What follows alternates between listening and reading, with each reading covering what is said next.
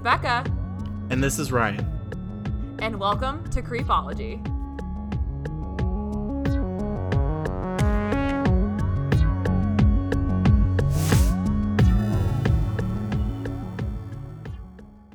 Okay, hello everybody. Happy Cinco de Mayo. I totally forgot that was today. Everyone at work was talking about margaritas and stuff, and I was like, okay, yeah. Wait, yeah. Now I get it. It's just another Wednesday. No, yeah, it's Cinco de Mayo. I fully plan on going and getting some margs after this. You know, by myself, of course, but what else is new? Ryan, how are you?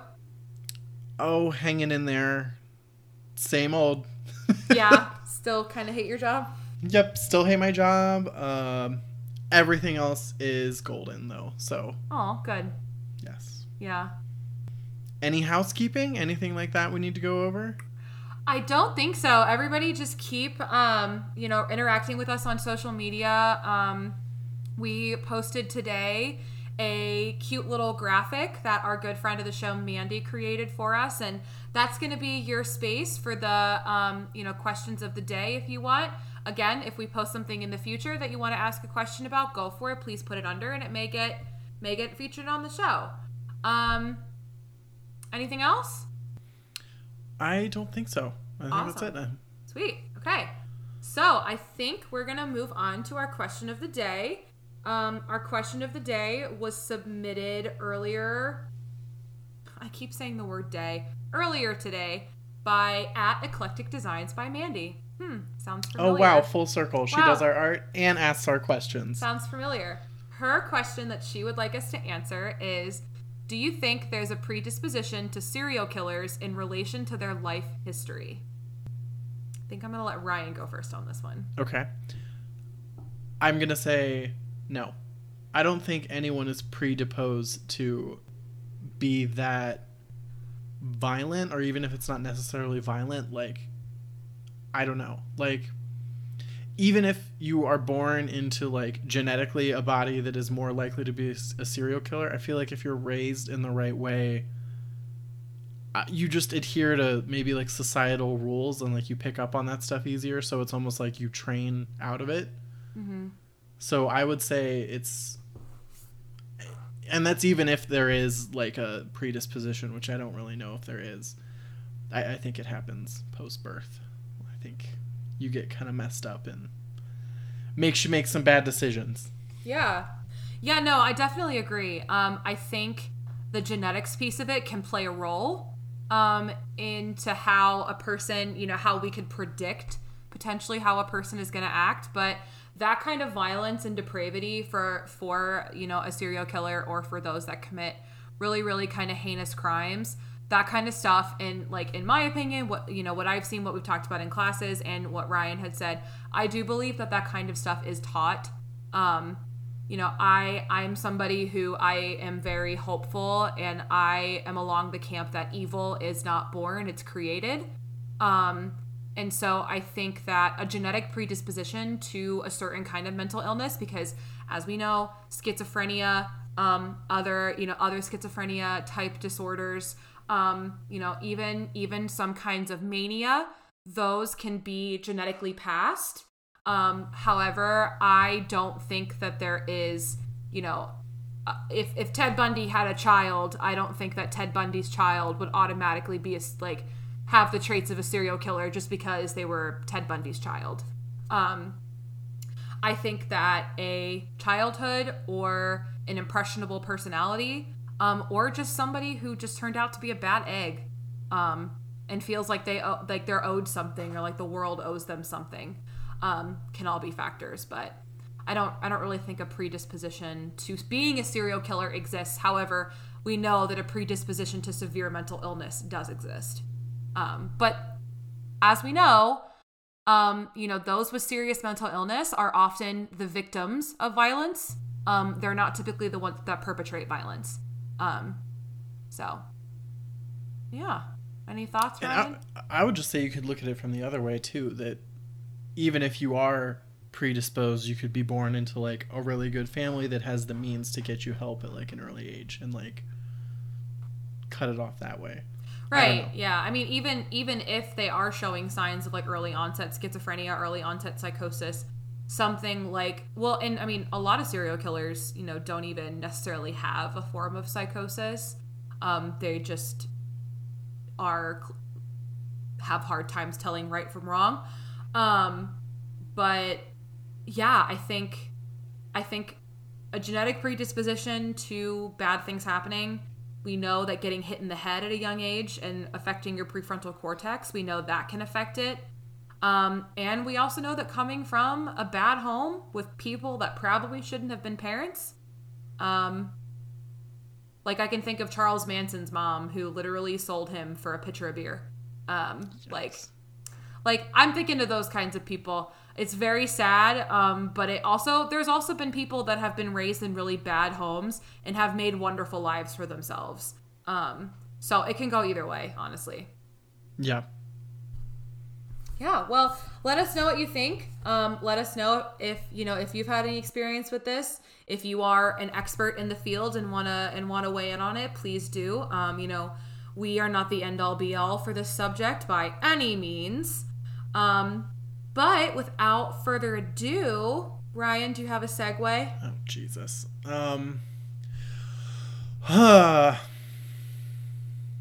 Predisposition of serial killers to what we're going to talk about today. I mean, some serial killers, Becca, they just never get caught. People never see the signs. And so there could be serial killers out there today on the loose that have killed people and gotten away with it, which might be one of the explanations for today's case, which is the missing girls of Panama, or the missing Panama girls. Yeah, the missing girls of Panama, missing Panama girls. Excellent segue, Ryan. Very well done. Very good. Very well. Very goodly. I almost said very goodly executed. Very goodly executed. We are going to be talking about the deaths of Chris Kramers and Lisanne Froon. Now, just a personal note, this story is one that has like really just messed with my head because like it's one of those that I desperately want to know what happened for my own like creepy curiosity, because it's like the opposite of an I Survived, where you're just like left with so many questions. Right, yeah. Or it's like all those cases of like the missing people in the national parks, which we will definitely talk about. I have so many theories as to what happened to this, as does the internet. And it just so happens that I got a lot of my information from a Reddit thread. You're coming around on Reddit. I'm feeling it. What do you mean? In, what was it? Slenderman? I think unreleased. Yep. I think you were smack talking Reddit a little bit, but now I think the past 2 episodes you've done some Reddit deep dives. No. Listen. I didn't smack talk Reddit. I said A, I don't know how to use it, and B, I just don't think that young children should be on Reddit. That's what I said. That's what I said. Fair enough. I only use Reddit when I'm playing Animal Crossing and I want to sell my turnips. That's the only reason why I use Reddit. And yes, I do play Animal Crossing very frequently. I still play Animal Crossing. I have kind of turned my attentions more towards The Sims. Like I've been playing a lot of Sims. What? I love The Sims. I'll get on, give myself $1 million, build a really nice house, and then never touch it again. Right. Yeah, I am very much like I follow a bunch of YouTubers that do like shell challenges where they'll build a beautiful exterior of a house, and then I get to play interior designer. You get to decorate it. And I just decorate the inside of it. However, I think that we should probably talk about this gruesome death. So, Chris Kramers, age 21, was described... Stop laughing. We support The Sims and murder. Back to the story. I do not support murder. I need to put that out there. I do not support murder. Chris Kramers, age 21, was described as an open, creative, and responsible individual.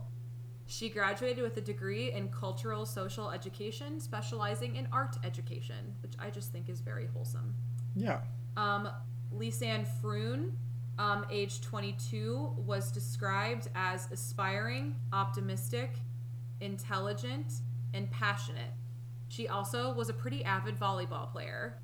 And right before they went on this trip, she had graduated with a degree in applied psychology. So shout out to my psychology sister. Both of the girls had grown up in Amersfoort. I think I pronounced that correctly. I looked it up. In the Netherlands, which the Netherlands are beautiful. I went when I was 13 and probably did not appreciate it. I wish I could go back. I have a picture of myself wearing giant clogs, hidden away somewhere in my archives of photos. Well, now we gotta post it. Yeah, I'll try to find it. It's very weird. They're like 5 foot long, like pairs of clogs. It's a lot. It's what a 13-year-old would do if you go to the Netherlands. Anyway, only a few weeks prior to leaving for Panama, however, Lisanne had moved in with Chris in a dorm room in Amersfoort, and they had worked together at a cafe. That just sounds like such like cutesy like romance novel. I don't know. That just sounds adorable to me. They had been saving for 6 months and planned to go to Panama together to learn Spanish, as well as volunteering with the children in the area. Which, they pure. They just sounded like such nice people, and it just breaks my heart. In March of 2014, they finally got to Panama, and after spending 2 weeks in the capital city, they were headed for the town of Boquete. And they were going to be staying with a host family while they were volunteering with the children. And they were going to be spending about a month total in Panama. So on April 1st at about 11 a.m., the two girls went hiking near the clouded forest that surrounded the Baru volcano on the El Pianista Trail. I think again I said that right. Not far from Boquete. Now, some sources say that they took a dog with them. The dog's name was Blue, from what I read. And this was the dog, I know. Yeah, Ryan's looking at me because I had a story about a dog named Blue earlier. That this was the dog of the host family. So, the family that they had been staying with, and they decided to take this dog with them. That same day, they also wrote on Facebook that they had intended to walk around Boquete. And this was also corroborated because they were seen having brunch with 2 young Dutchmen before going on the trail.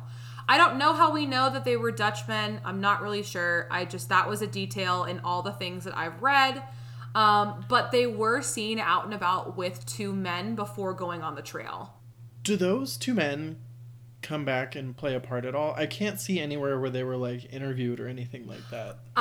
That is a good question, and I honestly don't know. I don't know if they were interviewed. I don't know if they were ever found.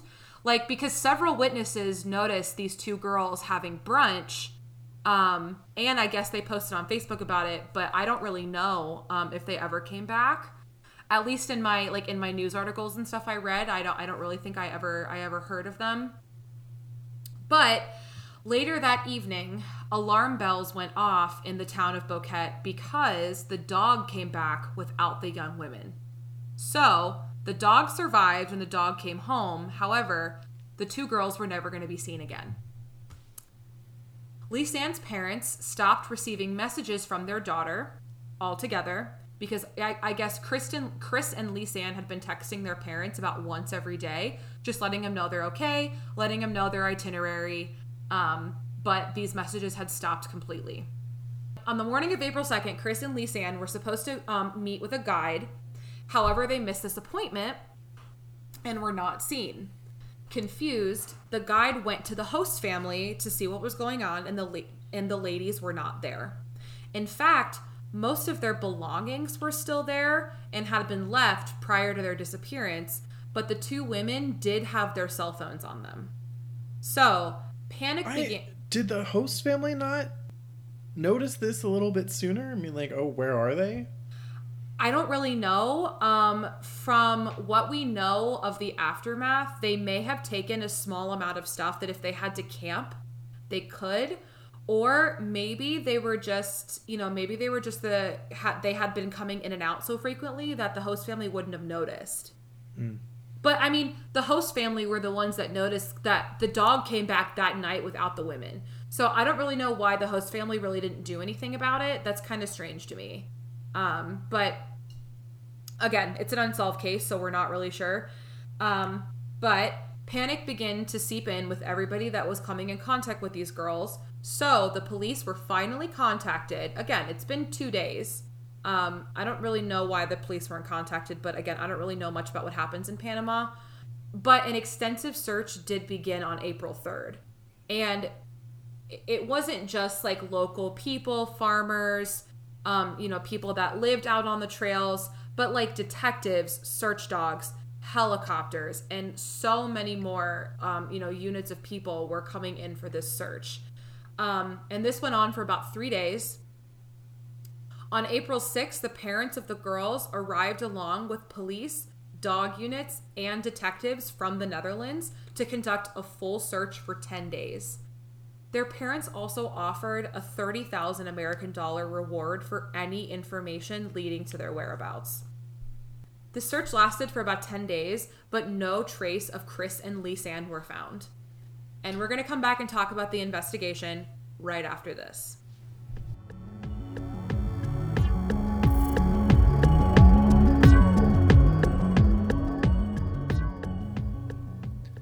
All right, so before the break, Becca walked us through what these two girls were doing in Panama and the events leading up to their disappearance.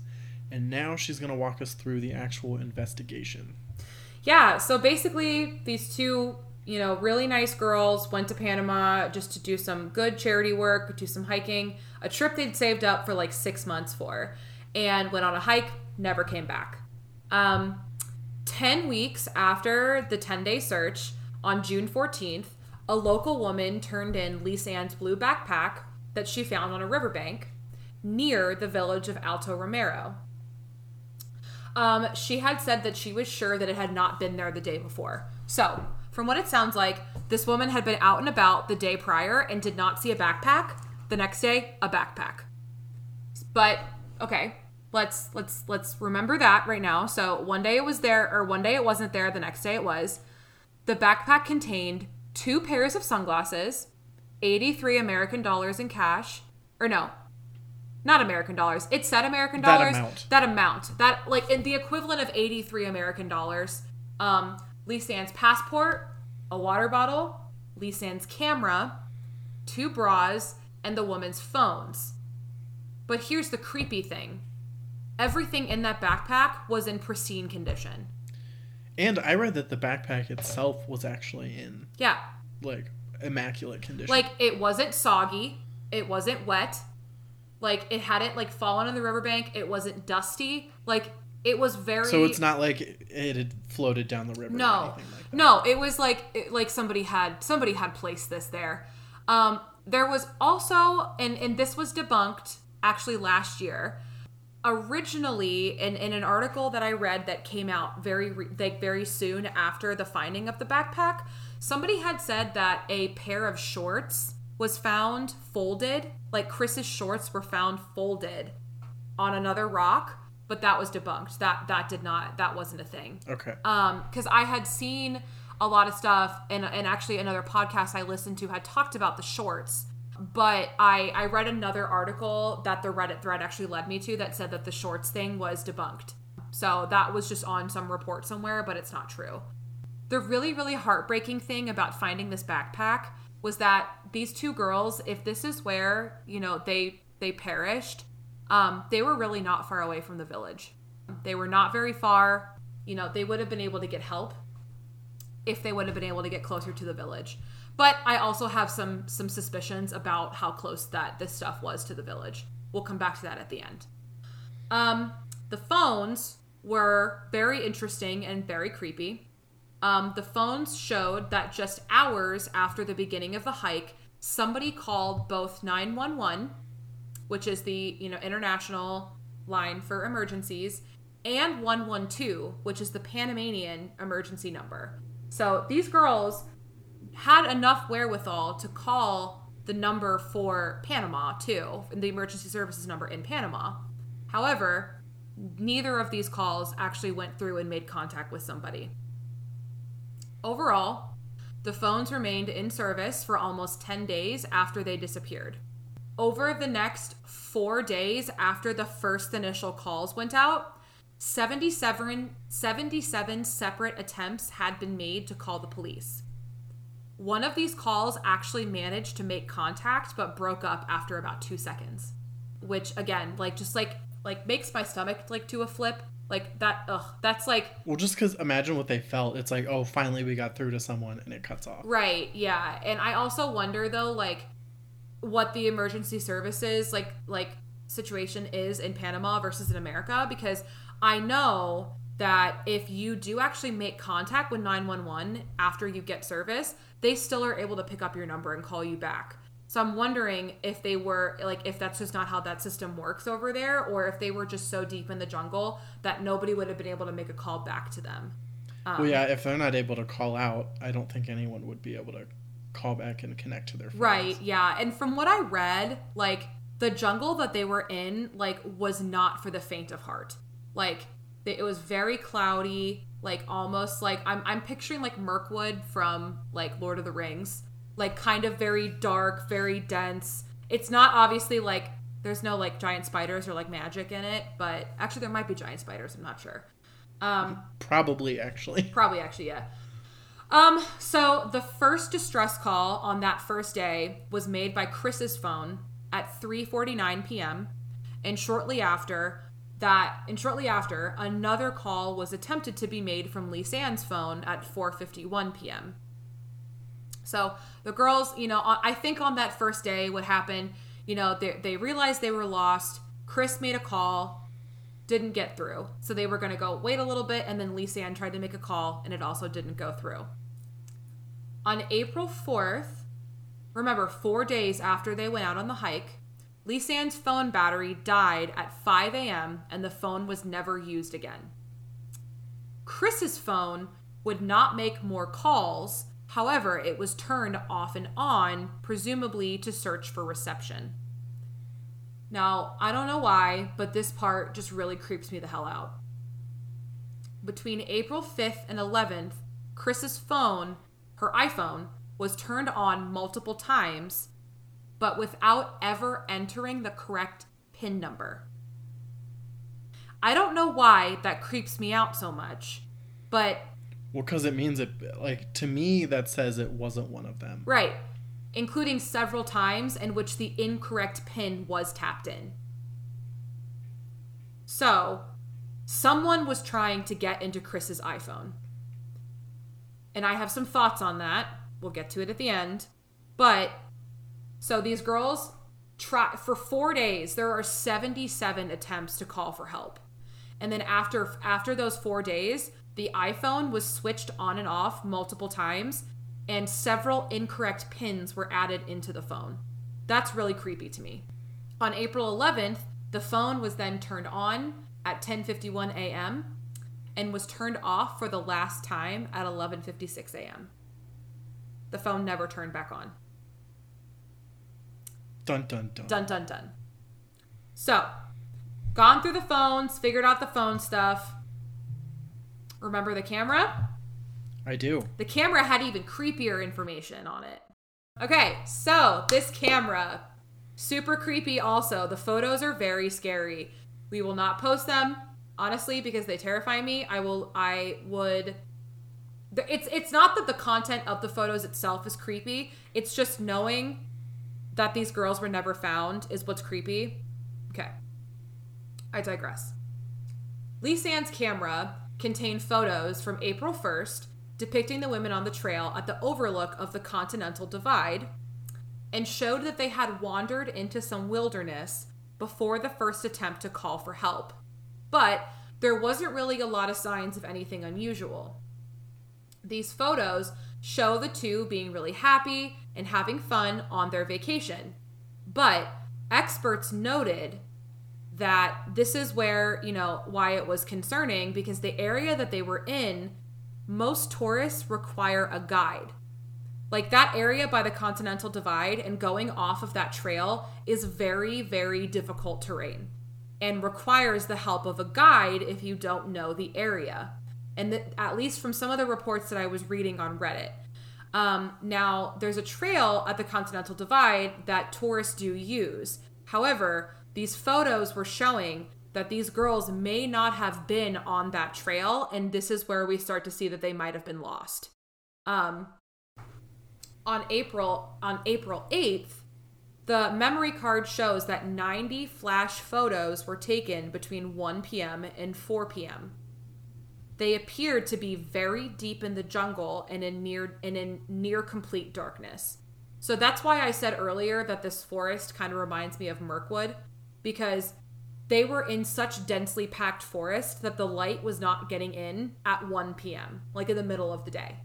Yikes. And it's very scary to think about parts of our world like that forest or that dark. Like, that's very scary to me.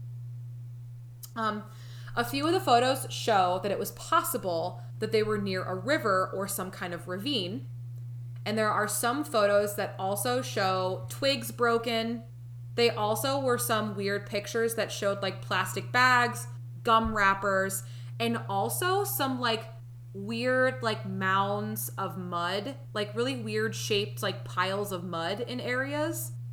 There was also another few photos in the series that showed what looked like toilet paper and also like a piece of a mirror on a rock, like that had been placed there. Like I said, and I looked through the photos. These are just really strange pictures.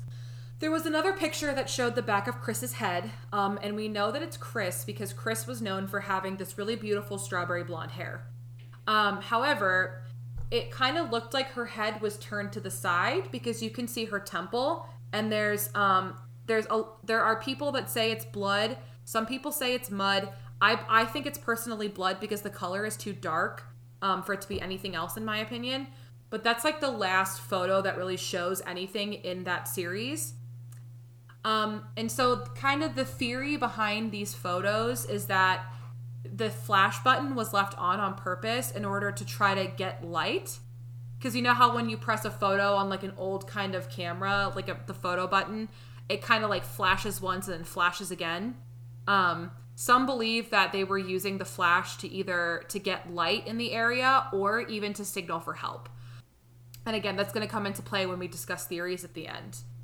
And then I am going to discuss the remains that were found as well as some theories behind what happened right after this break.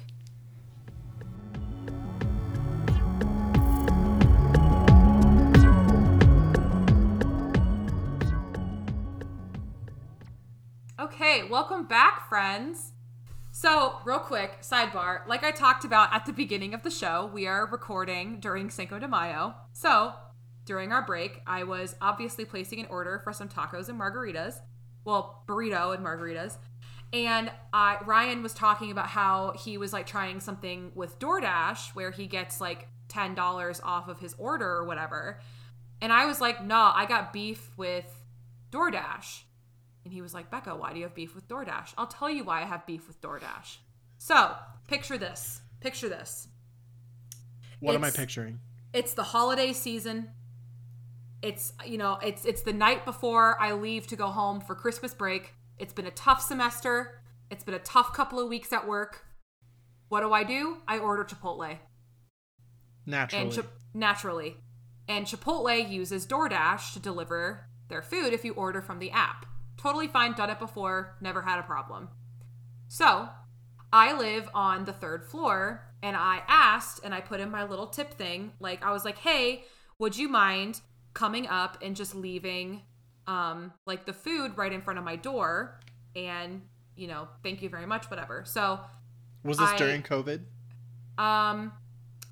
It was right at the end of December. So I said optional. I said, and I was willing, like, I was like, if it's possible, can you come up here? If not, I'll come and get it. It was really cold outside. So I didn't know if I wanted to go and meet him outside. I just put it, I wanted to be, whatever. So I see that the Dasher is here, but he's not called me, nothing. My buzzer hasn't rung, nothing. So I call him, he doesn't answer. So I call him again, and he's like, yo, I'm outside, come get your food. And I was like, are you okay with coming up in my building? And he's like, no, you gotta come get it. I was like, okay, sure, fine, whatever. So I'm like put on pants. I put on my sweatshirt and I'm like hobbling down the stairs to go and get my food. And I walk out and there's like a huge window so I can see out into the street. And all of a sudden I see the back window of the car roll down very like slightly. And I see somebody's hand come out just palming my burrito bowl in their hand. Like, it's like he has, like, Ew, placed out of it the bag? in his... No, like, out of the bag, the bowl is in his hand. He sticks his arm out the window of my car and chucks the burrito bowl straight to the sidewalk. Here's your trash food, you gremlin. and I'm like, I'm just standing there in my... Like, I'm in disbelief. Like... This man just threw my food all over the floor. I have photos. Don't worry. Ryan, I'm going to show them to you right now. Well, you got to post these too. We got you in clogs and a sad burrito bowl right now. Guys, the burrito bowl picture's so sad. I was really upset about it. It was all like I tweeted about it. Chipotle tweeted me back. It was a whole thing. Where is it? Where's she at? Oh, here it is. All right.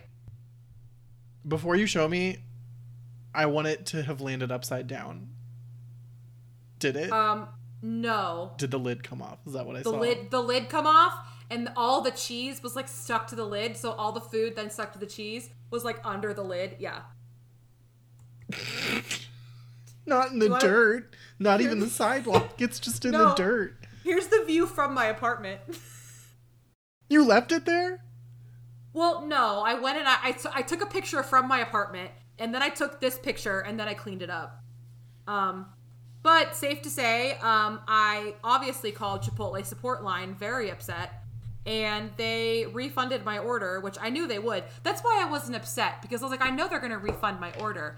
I'm just like, and the manager of that Chipotle called me, and she was like, I'm so sorry. Oh, that's really good customer support. Good for them. Yeah, it was really nice. And then she gave me some like coupons for free, for like some free entrees. So that's my beef with DoorDash. I haven't ordered from them again.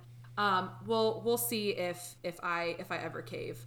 But yeah, that's my beef with them. Speaking of Central American cuisine, how about these Panama girls? Oh my God, these Panama girls. Yeah, I'm sure this next topic is really going to make you want to eat some food. So the discovery, so right before the break, we had been talking about the camera, the backpack, and the phones, and all the creepy information that we got from these things. So the discovery of the backpack led to a new revitalized search in the jungle of the girls, what happened to the girls. Like I talked about previously, Chris's denim shorts were found on top of a rock on the opposite bank of the Serpent River, a few kilometers from where the backpack had been discovered. What kind of overalls does Mario wear? What, Ryan? Denim, denim, denim. Please proceed with the story.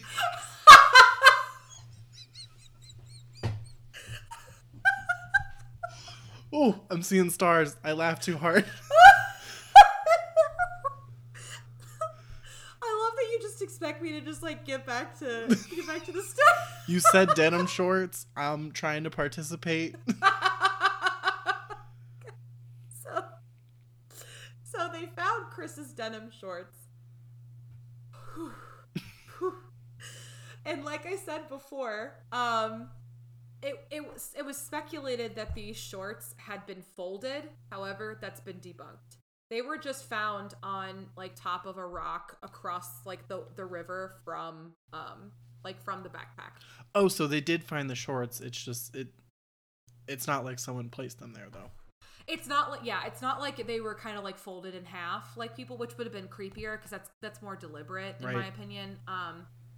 So 2 months later, after the start of the search, very close to where the backpack was found, a pelvis bone had been found that had been chemically bleached. And this was a question we had because I saw in the outline that they found bones that had been bleached, and I'm like, well, had they just been like sun bleached from sitting in the like outside for so long? But no, apparently these were actually like chemically put into bleach and bleached. Yeah. And this was not the only bone that they found that had been bleached. They also, God, and this is awful. They found a boot with a foot inside. Gross. A foot still inside, which, according to a Reddit user, that's not very uncommon for a person's ankle to disarticulate with under extreme pressure, or in a severe injury, because the ankle joint is weak compared to the rest of the body. Interesting. And so in the span of an injury, it's a lot more likely or plausible that somebody's whole ass foot's just gonna fall right off, because the joint there is not as strong. Both of these bones belong to Lisanne Froon. Some of the skin was also still attached to the foot, and was in the early stage of decomposition, which made it really hard for them to determine the actual time of death. But I want to stop for a second and think about, like, okay, so from the timeline that I'm understanding, the backpack was found first. They went back and looked, and then the shorts were found. And then they went back and looked, and then the foot and the pelvic bone was found. Well, and something to think about, too, is the skin was in early stages of decomposition. We're 10 weeks later. So, 10 weeks and then 2 months. So, like, the backpack was found 10 weeks later, and then it took them 2 more months to find the pelvic bone in the foot. So it's almost 4 months. Almost 4 months, yeah. So that means, like, how is the skin still fresh? How is the skin still fresh, and why was the pelvic bone bleached? Creepy. That's really creepy. Soon after they found the pelvic bone in the foot, 33 widely scattered bones were discovered around the same riverbank. DNA testing confirmed that the bones belonged to both of the women. It was worth noting that some of Lisanne's bones still had the skin attached to them. However, some of Chris and Lisanne's bones were bleached, other than that pelvic bone. Like, that part of it is so strange. But to make it even worse, a Panamanian, which, love that term for them, Panamanian forensic scientist later claimed that when the bones were analyzed, quote, there was no discernible scratches of any kind on the bones, neither of natural nor cultural origin. There are no marks on the bones at all. These remains were found 12 hours away from where they set out on their hike. 12 hours by foot. Oh, by foot. Yeah, I feel like that's not actually that far. Like, oh, no, I was saying it as a pun because they found a boot with a foot in it. Becca, poor taste, making jokes during the podcast. I'm sorry. Unbelievable. That was just, I really put my foot in my mouth with that one. Okay.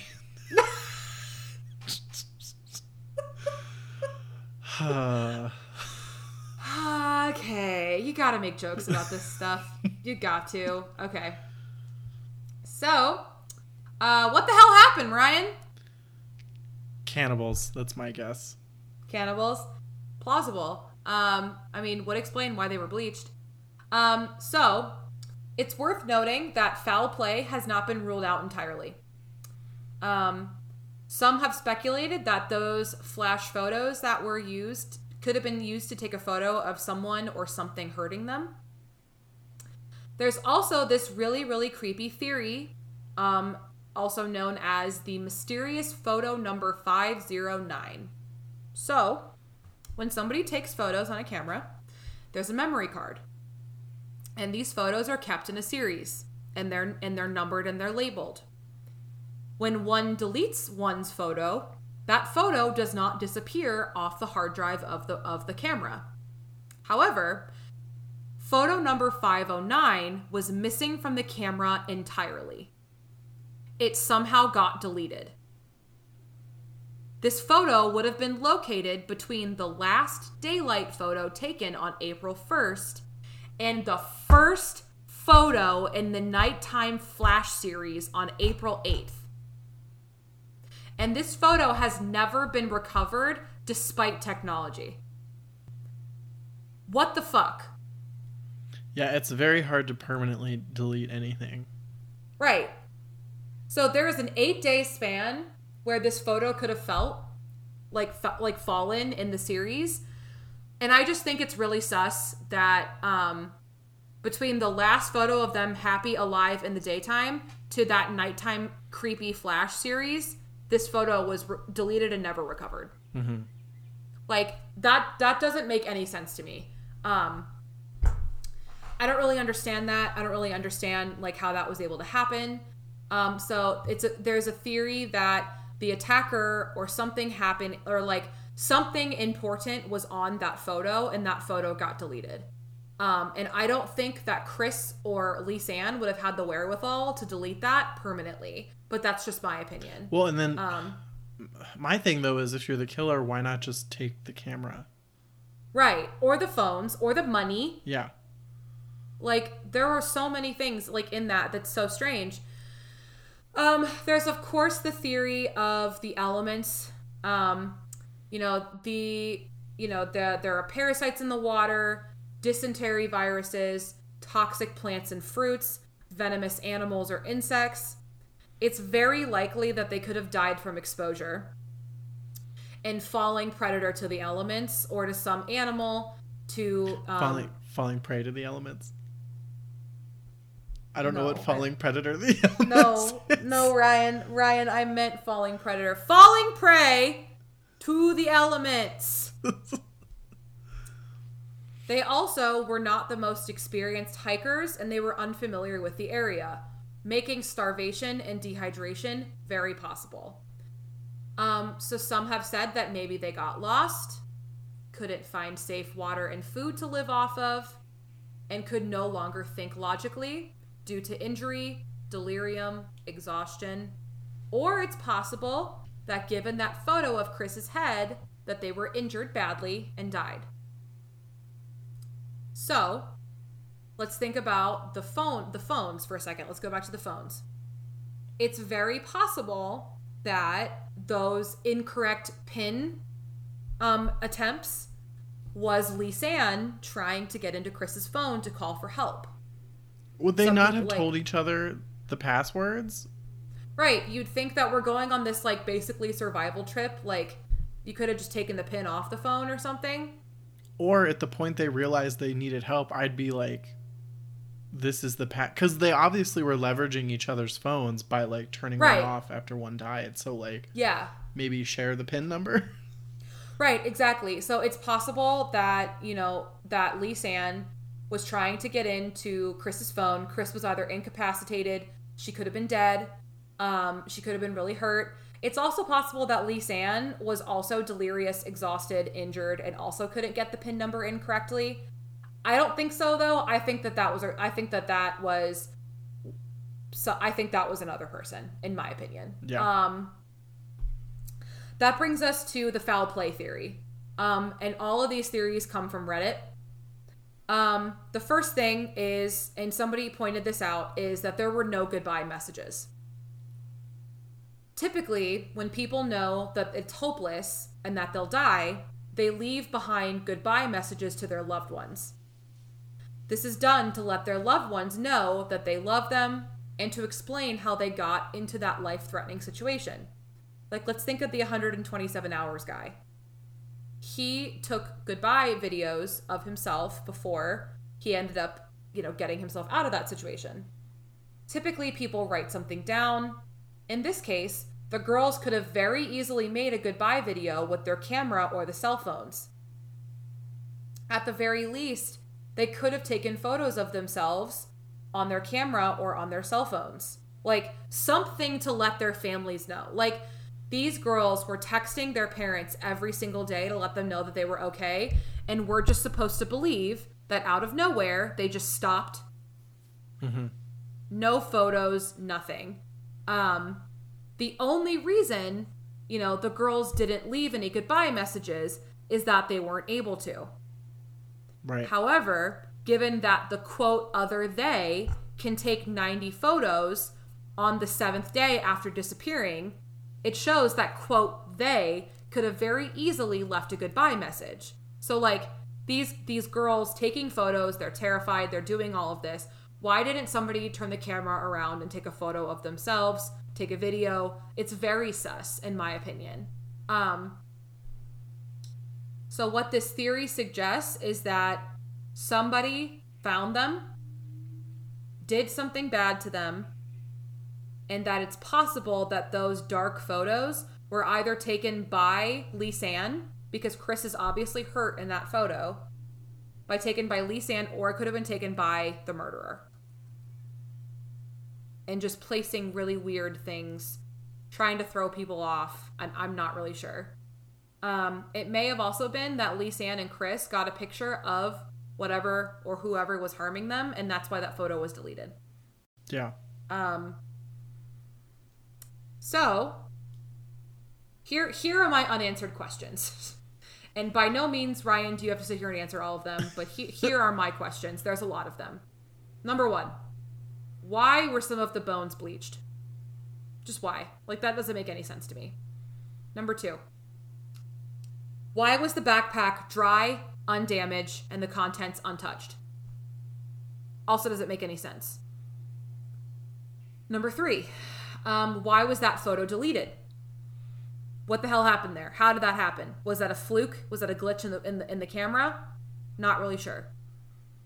Who was trying to get into the phone? Was Chris incapacitated or dead and Lisanne was trying to use it? Was it the murderer or murderers? Not really sure. Somebody tried to ask, like, if it was like a monkey or something, but like, no, like, that doesn't make any sense. That theory honestly made me laugh. No way. But also, since that backpack was within a shorter distance to that village, did somebody from the village or somebody trolling for hikers find them and murder them? Were they heading to the village and died before they got there? Maybe they saw signs of life and were heading towards the village and died from exposure. It's possible. I don't know. I have a lot of questions than answers. Ryan, what do you think? What I'm hung up on currently is, you talked to, I think you mentioned it earlier on the show, that like people go missing in state parks and it's like because feral people abduct them and eat them in the mountains and stuff like that. Obviously, that's the truth. But I'm thinking for this, how could it be a feral person? How would they know to even attempt to enter a PIN number? How would they know how to go in and delete a picture? How would they know about chemically bleaching bones? So like, I don't think it's something like that. Yeah. So it, like, to me, it sounds like it's someone that had to have had knowledge of modern things, which is why I was asking about the guys they were eating brunch with, because that's a little suspicious if we never heard from them again. Right. Yeah. The guys that she was eating with, or that they were eating with. I also, again, I want to understand why the alarm bells were not sounded earlier, because I understand if, like, you know, everybody knew that these girls were going to go hiking. They knew that was going to happen. But they also, again, they knew that they were going hiking. So why did nobody call anybody as soon as that dog came back by themselves? Yeah, and like, not to get very, I mean, it's appropriate for this podcast, but like very conspiratorial, but like maybe the whole village was in on it in a way, because like the one woman found the backpack conveniently that apparently hadn't been there, and she brought it to the cops, but it was like so long after the fact. Yeah. And then the host family didn't call the police until days later, and I don't even know if they were the ones that for sure initiated that contact. I don't think they were. No, I think it was the guide that they missed the appointment with. Right. So it's like, how come the people from this village aren't like stepping forward way sooner, and then how are they getting their hands on all this evidence that just wasn't there before? So then I'm wondering maybe if, you know, the people in this village had something to do with their deaths, and they baited the cops by giving them the backpack, and then continued to bait, you know, investigators by the shorts, and then the pelvic bone, and then the foot, and then the other bones. Because, like, again, the bones were not very badly decayed, just like Lisanne's foot was not badly decayed. And if you're in the dank, like damp jungle, and you've got a foot in a boot that is early signs of decay, not even that badly. Animals, you're telling me animals haven't gotten to it, like insects haven't gotten to it, the elements haven't like speeded up decomp. Also, where the hell are the rest of them? Well, that's the other thing too. Bones don't float. So like, no. How are these bones just showing up all of a sudden? Like right on the riverbank, yeah. Yeah. And be warned, guys, if you search for the crime scene photos, you will see the foot, and you will see the pelvic bone, and you will see the other bones. So just prepare yourself for that if that's your thing. If not, don't Google it. But I mean, there was one creepy picture I saw where it was one of them. I don't know who, but she was standing in like a little, like an alley of forest. I don't know how else to describe it. And I wouldn't have noticed it, but someone like highlighted that there were like, it looked almost like a roof someone had constructed out of sticks, and like if you brightened up the image, there was like stuff hanging back in it. So it's like they were in like a little makeshift forest house kind of thing. Interesting. So it's like, did they get into some crazy person's little jungle home? I don't know. Right, or did they end up at some like, was it like a Green Inferno situation? Ew, yeah.